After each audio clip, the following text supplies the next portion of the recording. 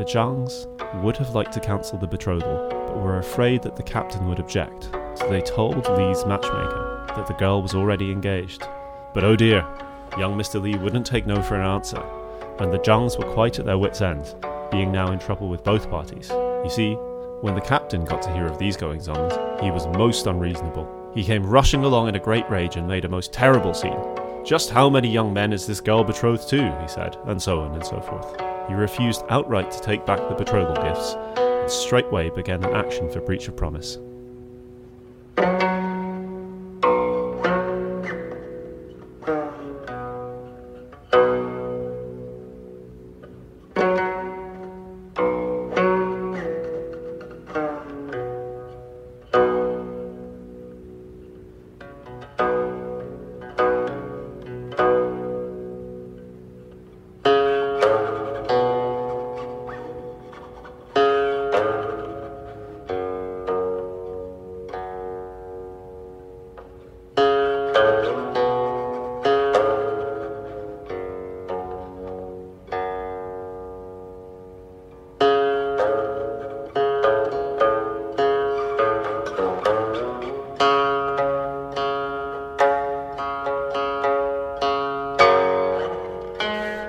Did you want to talk about the names of the nuns? I was just gonna say, yeah, let's do a name review. Who do we got here? We got okay, so the older head nun is Euergesia? Yeah, Euergesia. I'm not sure exactly. Euergesia? And then we have two younger nuns, her disciples. Euergesia in the Chinese is Jingshu. Yeah. So something like literally like still void, a still emptiness. Yeah, still emptiness is quite a good way of putting it. Yeah. Still like peace, still as in peaceful, and then yeah. Whereas the English translation Euergesia seems to be a biblical reference. Yeah. Denoting some kind of a good deed. Yeah, that's what I found right? as well. Which isn't related to Jingshu at all, really. No, and I suppose it was. I guess it's Hawkes kind of taking some liberties with how he translates the names of religious figures. Okay. We've observed this many times before.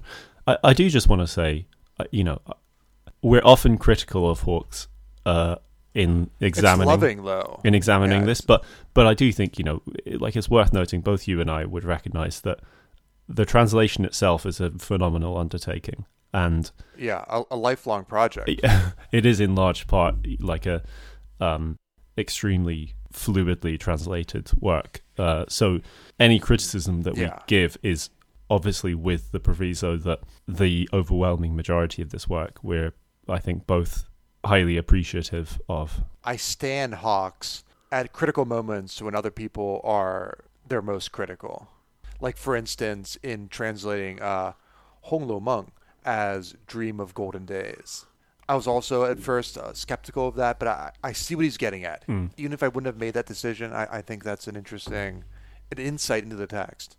And so even if it is, it adds to the experience.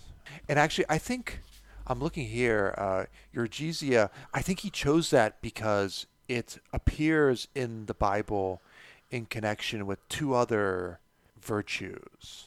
And so the idea is he's basically making Jingshu, Zhishan, and Zhineng as kind of a triplet, a matching group of three. So the other two we mentioned who are disciples, they're younger nuns, are Benevolencia and Sapientia. Benevolencia being Zhishan, and Sapientia being Zhineng. So that Zhi is the Zhi of wisdom, right? Right, wisdom. And so they both have the same first character, the two disciples. And then Benevolencia is Zhishan, Shan being, again, something like a kind of goodness. Shan itself can mean benevolence. Maybe it's like wisely benevolence, something like that. Whereas Zhineng is maybe wise capacity. Yeah, Neng is exactly that. It's ability, capacity, that sort of thing. It's important to remember that we've already met Zhineng. In Chapter 7, one will recall that Zhou Rei's wife was traveling around the Rong compound to deliver the artificial flowers Yeah. to the Jia family beauties. And I believe, and so Zhineng was playing with one of the girls, and the joke was made that she didn't have a head of hair in which to place the flower. And so we met Zhineng momentarily almost 7 chapters ago. Yeah, it's with Xi Chun is the young woman from the Rong household. So it's one of the Chun sisters. Okay. That Sapientia Zhineng is playing with. So it's kind of a callback. Yeah, absolutely.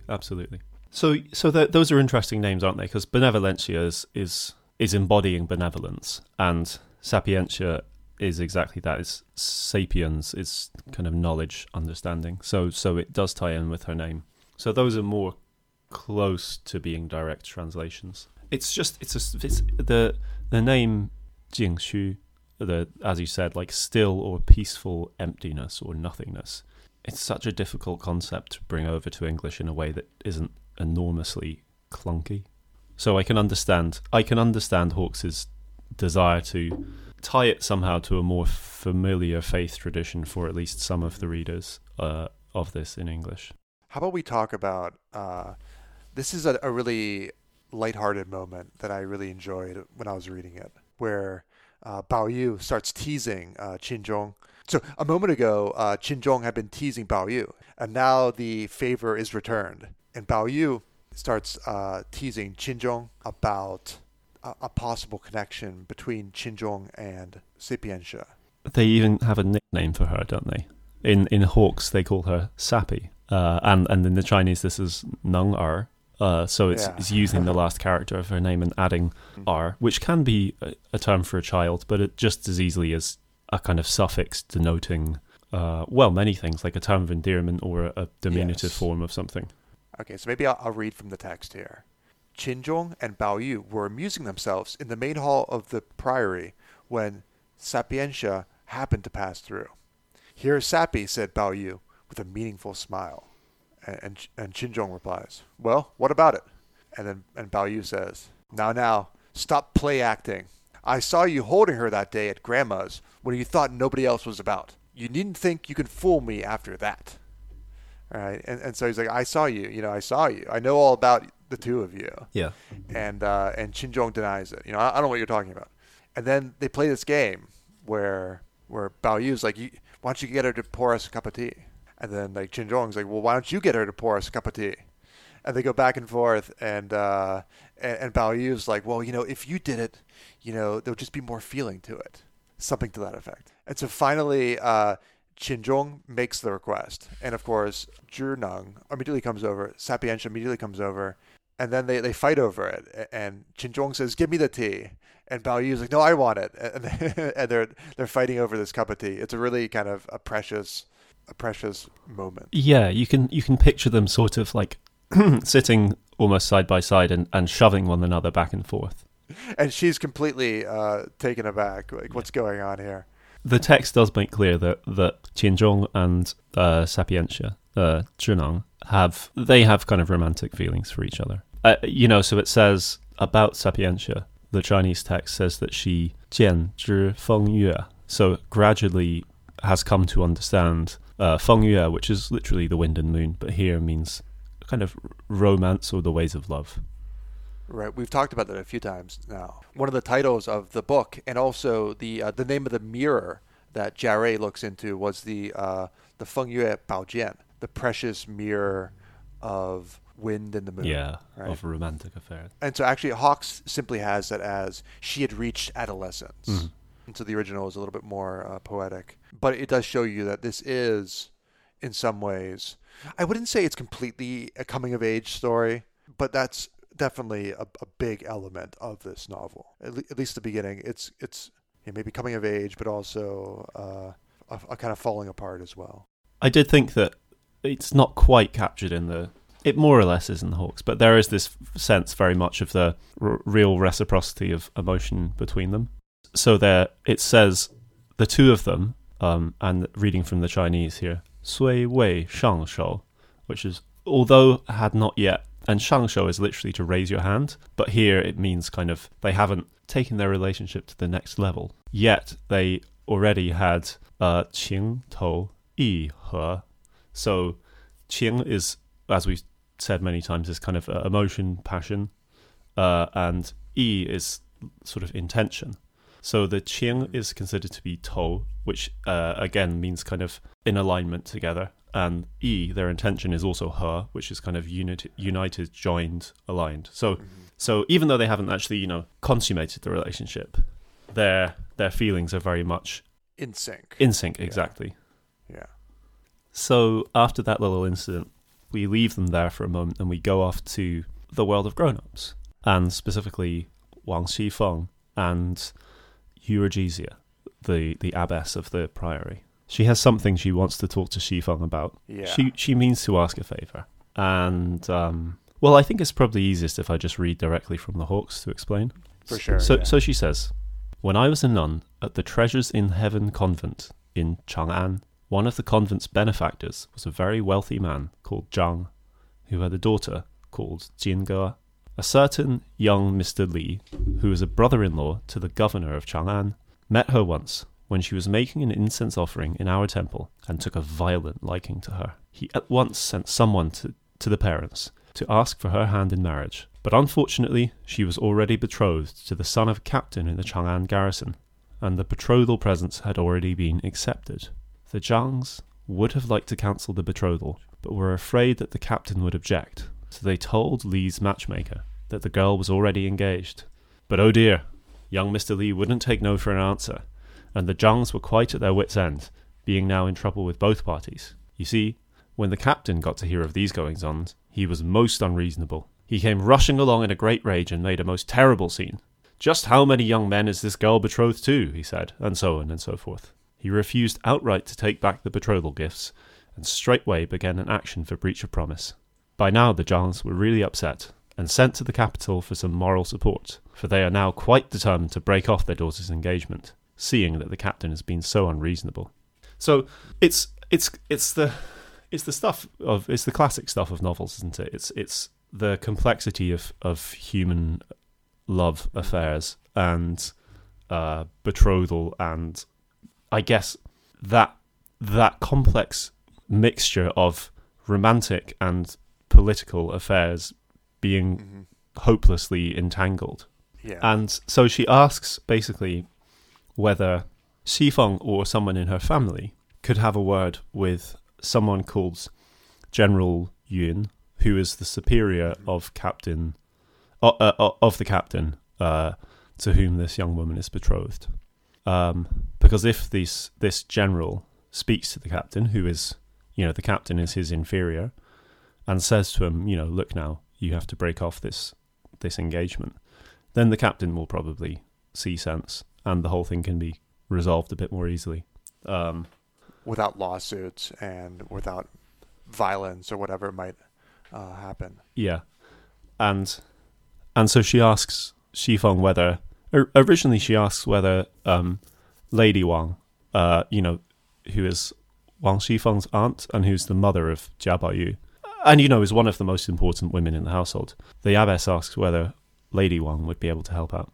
And Wang Xifeng says, no, she's not really interested in that kind of thing anymore. I suppose I could do it, but I don't touch that sort of thing. I'm not really interested. And so it looks like Euregesia, the abbess's designs, will be kind of frustrated by this. And she does that kind of classic move of saying, oh, right, oh, of course, yeah, fair enough. That's fine, I understand. I suppose the problem is people will think that you're not helping because you can't help, People are going to say, well, the only reason they didn't help is because they're not really as powerful and as influential as they claim to be. A little thing like this and not doing it.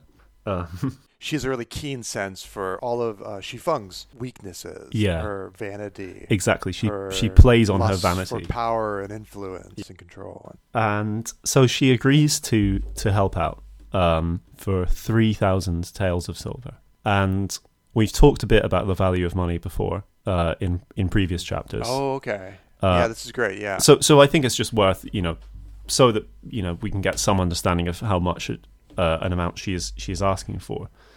Okay, so what do we have? So we have in chapter 2, when Jia Yucun pays the dowry for his wife, he pays 100 taels of silver. But she is just a servant girl, so you wouldn't expect a very large dowry. Okay. In chapter 11, I think it is, when Jia Rui is forced to sign an IOU. Basically, when he's been caught kind of perving on Wang Xifeng, his cousin's wife, basically. Right. He's found by 2 other men of the household, and they each extort 50 taels of silver from him, so 100 in total. Okay. In chapter 13, Jia Zhen wants to buy his son, Jia Rong, a kind of ceremonial military position, and he has to bribe one of the palace eunuchs to do so, and he pays him a bribe of 1,000 taels of silver. And in the same chapter, when he's procuring a coffin for his daughter-in-law, now deceased, Qin Shi, he finds one that's very kind of luxuriant, and he's told that he couldn't buy the planks for even 1,000 taels of silver. So that's considered to be a very significant sum of money, and she's asking for 3 times that amount. Okay, yeah, this is quite a profit. Mm-hmm. For a relatively small thing, definitely, yeah. Well, I guess what was interesting to me is the way that she justifies this to herself. So she's asking for an enormous sum of money, and she's kind of doing it on the understanding that she can basically name her price and they'll pay it. She can more or less extort them, and that's like a rather unattractive and unethical thing to do, isn't it? But she explains it away by saying, "Well, this is for my children." Which is the kind of thing that we see nowadays, even as well. Why did I take this horribly unethical job where I'm destroying the environment, or I'm infringing upon people's human rights, or I'm denying people health care, or whatever people do nowadays to make like a lot of money. You can imagine. You can imagine the same kind of. Well, I'm doing it for my children. Yeah, she says it's for her boys in the Hawks. It seems to be that she's giving it to her servants, I guess. It's to give to her 小厮们, so her servants, 做盘缠, I think it is, which is essentially to travel expenses. Yeah, something like that, travel expenses. Huh. But either way, it's a sort of like slightly mealy-mouthed justification for taking the money. And she says, of course, I don't need the money. If I needed to, I could get 30,000 taels of silver, just like that. But, you feel like this is just kind of justifying it to herself. And I guess what's so amazing about this chapter is, I guess the kids are having fun. She's turning a profit, but there's almost no consideration. Nobody even mentions Qin Keqing in this chapter. And so I wonder if there's a bit of a commentary, a critique, a criticism there, where the emotional, everyone's emotional state is incongruous with the actual ostensible purpose of this trip, of this journey. It's a good point. I hadn't thought of that, but you're right there. Maybe it's because they've spent the last 49 days in this rather elaborate morning ritual. That's a good point. That they're all griefed out, So and a little bit later on, we come back to Qinzhong, and he decides to, what might we say, make his move on Sapientia, on Zhineng. Yes, he does. And so what happens? She's kind of washing the dishes, really, isn't she? And he kind of sneaks up behind her and he throws his arms around her, and he says, I'm desperate for you, and if you won't take me, I will die right here. Mm-hmm. He's really aggressive. He could definitely stand to learn a little bit about proper ritual propriety. Yeah, to use a more modern phrase, consent, maybe. I was at best ambivalent about this scene. Yeah. Okay. Yeah. That's. I'm glad you broached the subject. Yeah, I mean, look, in one sense, you could depict it as he's just your average kind of sexually overcharged teenage boy, and she goes along with it because she, like, her objections to his desires are more based on this is not really the right time, this is not really the right place, we shouldn't be doing it here, or that kind of thing.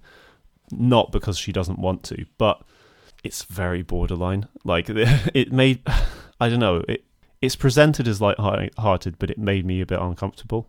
Okay. I mean, some of it genuinely is, there's a part in the scene where, so he comes up behind her, he throws his arms around her, and he's saying, I adore you, and if you won't have me, I'll die right here. And she says, yeah, okay, but, you got to get me out of here first. And she uses a particular term which isn't carried across really into the... I don't really think it's carried into the Hawks. In his translation, she says, you must first get me out of this hole. And that's about right, but the exact word is... Lao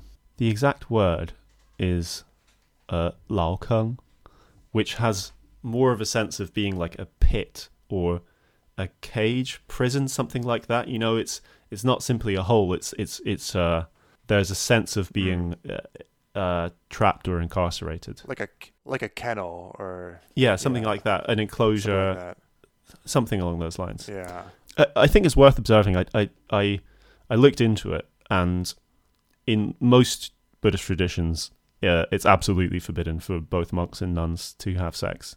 So this isn't, as far as I know, some kind of more liberal school of Buddhism where it's all right for people living a monastic life to have a sexual relationship with someone. So, what she's doing in pursuing a romantic relationship with Qin is definitely against the rules. So her hesitation seems to be at least partly a matter of not wanting to get in trouble. Yeah, she says, if you can get me out of here, then we can, then it'll be fine. And his response is quite funny in the sense that it's like, it's so desperate. I don't know. It's exactly. It's like the distillation of the desperation of teenage boys for anybody to have sex with them. He says, "That's easy," said Xinzhong, "but distant water is no cure for a present thirst." And that's almost a direct translation of the Chinese. It's quite a good one. And so he, I guess, prevails upon her to have sex with him there on the kang, the bed, basically. After blowing out the light, plunging the room into inky darkness. So it says she doesn't want to cry out, and it uses the phrase "bai banda zheng jia bo qi lai." So I guess was unable through various means to successfully struggle. And that was, I think, the bit that really made me like kind of wince internally when reading that. I guess the thing is that it's a situation in which she doesn't seem to be capable of giving what we might call enthusiastic consent. And so you can't really tell if her consent is that she wants to do it but is worried about those kind of, the sense of propriety, or whether she just genuinely doesn't want to and is kind of forced into it by that dilemma of if she cries out, it will stop, but if the other nuns find out, she'll be in big trouble. Exactly. Deeply mixed feelings, mostly negative about Qinzhong in this scene. But anyway, it is interrupted, nonetheless, by a mysterious dark figure. And they're completely shocked. All of a sudden, someone basically jumps on top of them. Yeah, and their souls leave their bodies. Right. The set expression is used, "hun fei po san," and the idea is like, your hun flies away, and your po scatters. Right. And so the idea of there being this like two-parted soul, the hun po, the hun being one part and the po being the other part. And so then this shadowy figure begins laughing, and they realize it's Bao Yu, and Qinzhong, starts shouting at him, and in the confusion, Sapientia Zhinao slips away. slips away. Yeah. And you can tell that he just thinks this is really funny. Anyway, he's kind of saying, "Oh, I thought you didn't like her," kind of thing. You know, he's sort of teasing him. Anyway,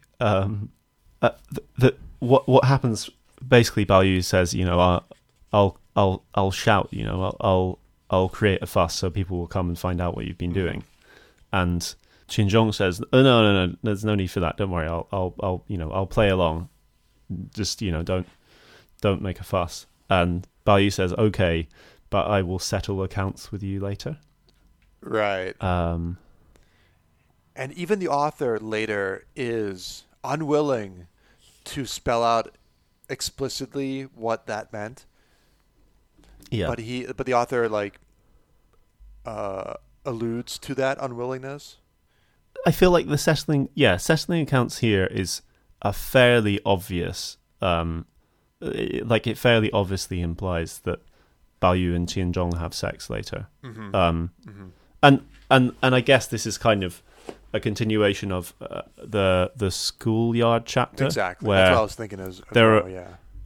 Yeah, where there are all of these obviously completely unfounded rumors that they are, either currently in a gay relationship or certainly both kind of tending in that direction. And there are the two other boys as well. I thought it was an interesting phrase though. This settling accounts is "suan zhang" in Chinese. So literally, to settle up accounts. Because it recalls an earlier phrase used in the novel, which is something about love debts in chapter 5. Exactly. Yeah. So when Bao Yu goes to the land of illusion, this dream world in chapter 5, he encounters the fairy Disenchantment, and she says one of the things that she's responsible for doing is managing the love debts of human beings, and the term that she uses is "feng qing yue zhai." So zhai being a term for debt, feng and yue together being the romance word we used before, and qing again being kind of love, passion, that sort of thing. And so suan zhang as a term for settling accounts here is a kind of double use. It's both a euphemism for sex, but a particular kind of it, you know? So I don't know if you thought this, but I understood the settling of accounts here to be intended as a kind of something like a payback from Bao Yu to Qin Zhong, either because he is jealous of Qin Zhong's relationship with Sapientia, with Zhenang, or it's a payback in the sense of, you said you didn't like her, I proved that you did like her, therefore this is my reward. Something kind of ludicrous along those lines, I suppose. So it has both that meaning. It's both the euphemistic way of referring to sex. It has the meaning that I just talked about, and then it has this parallel to the idea of love debts and loving someone, putting you in debt to that person or to someone else as a result. You know, so there's something that I'd not really thought about before, but the idea that acts of love or acts of qing, really, which can be love but sort of passion, lust as well, such acts can incur debts, and those debts must be settled at the appropriate time. And the way that these attachments work, it is as complex as some kind of financial instrument, where if you fall in love with somebody, you're kind of investing your emotions and there's this directionality to the act, right? Where you form the attachment, and then you sort of enact your consummation of the attachment through the physical sexual act. But then maybe the attachment grows, it compounds in a sense, and the sexual act is recommenced later, but still the attachment, which could be conceived of as a debt, grows and grows and grows until you have this almost, ultimately you want to reach a kind of like mutually reinforced infinity, where both sides have both taken out accounts in each other's, bank or whatever. This is kind of you can see how this is also sort of problematic, obviously, where you have it's an interesting and kind of unusual way of this bleeding overlapping of categories and experiential forms and so on and so forth. I'm not sure exactly. I would even wonder whether the Buddhist influence gives one's psychology, one's ideology, a more kind of monetaristic flavor or a deeper dimension to the monetary metaphor. Because I wonder sometimes whether, if you want to make a distinction between, Buddhism in some general sense and Christianity or in some general sense, you could maybe say that these correspond with different historical modes, right? Like Buddhism, in my understanding, at least to a certain extent, arises out of mercantile classes. People already immersed in the exchange of goods, right? And so it would make sense that if you have that kind of base, your ideological religious superstructure would reflect that. Whereas maybe the Christian ideology is more based on agricultural metaphors. That's very speculative. Unpack that, me. Yeah. Because I do think, because in the Christian system, it's all about, getting the money changers out of the temple, whereas in traditional Chinese society, the temple was the money changer. The temple had the gold. The temple was giving out loans. The people in a local village quite possibly were indebted to, if not the religious institution itself or people connected with that institution. At the same time that having a lot of wealth and displaying that wealth was a sign of positive karma, right? I suppose. But then you have, I guess you have this thing of the Christian church being, yes, ostensibly about renouncing material wealth, but in practice being about embracing and accumulating. Right. So it's So maybe I'm overstating the difference, and even you can find austere components to both ideologies, and so I'd want to think about it a little bit more. Yeah, there's a strong component of rejecting the material world in all of its senses in that Buddhist tradition, certainly. So I don't know. I'm the thing is, I'm uncertain about the whole kind of philosophy that he's suggesting here. So at this point, they have stayed the night in the priory, and they're thinking about packing up and going home. And Xifeng is not kind of terribly bothered one way or the other, but both Bao Yu and Qianzhong very much want to stay on another day. And so Bao Yu prevails upon her to let them stay one more day. And so they stay one day longer, and then they do eventually take their leave. And we hear that one of the things that Xifeng does on her additional day in the temple is to get one of her servants to forge a letter, or rather to write a letter and forge it in the name of Wang Xifeng's husband, Jia Lian, and have that conveyed to General Yun, the general we mentioned, the superior of this captain embroiled in this tangled love affair. Yes. And I guess just to go back to the point we were just discussing, there is a hugely transactional aspect to the love affair, right? Because it's about marriage, which is a romantic affair, but the reason why the engagement can't be undone is because the betrothal gifts have been accepted. So there has been consideration given. There's been something of value has been already been transferred, and therefore that basically like a security deposit in effect on the bride. In rather brutal terms, that's fairly accurate. And then eventually, the next day they do take their leave. And I guess one thing that does sort of mitigate the earlier scene between Qianzhong and Sapientia is that they are described as having this very emotionally painful parting. They're very sad to part. Although the author seems kind of ironic about it. Did you get that impression? That he was he wanted to Explain explain that to me. Maybe I was misreading that. Let me see here. I hadn't considered the point. It says, this parting was an unbearably painful one for Sapientia and Qinzhong, and all sorts of secret vows were exchanged and whispered contracts made before they could tear themselves apart. We admit all details of that harrowing scene. I can kind of see that, yeah. And I suppose there's a tongue-in-cheekness about it because two, teenagers engaged in their first ever romantic affair, the feelings that you feel seem tremendously, important, really of kind of earth-shattering, world-defining importance. Mm-hmm. And they never are. And so I suppose that, taking that rather, the kind of wryly amused attitude of an older person who knows better is, now that you mention it, yeah, it does seem to convey a bit of that feeling. And that's more or less the end of the chapter.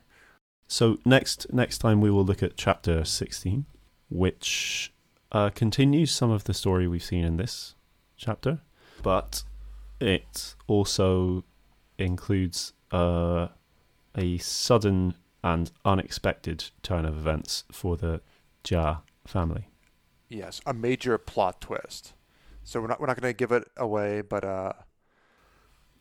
prepare yourself. Brace yourself. Lay the groundwork. Okay, so everyone, thanks for listening. This has been another exciting installation of Rereading the Stone. As always, we love getting comments, feedback, criticism, critique, retweets, and so on and so forth. So you can check us out online. We're on Twitter at Rereading Stone. We also have a Facebook page, facebook.com/rereadingthestone. Also Reddit, reddit.com/r/rereadingthestone. So have a great one, and we'll catch back with you next time. Bye-bye. Thanks. Bye-bye.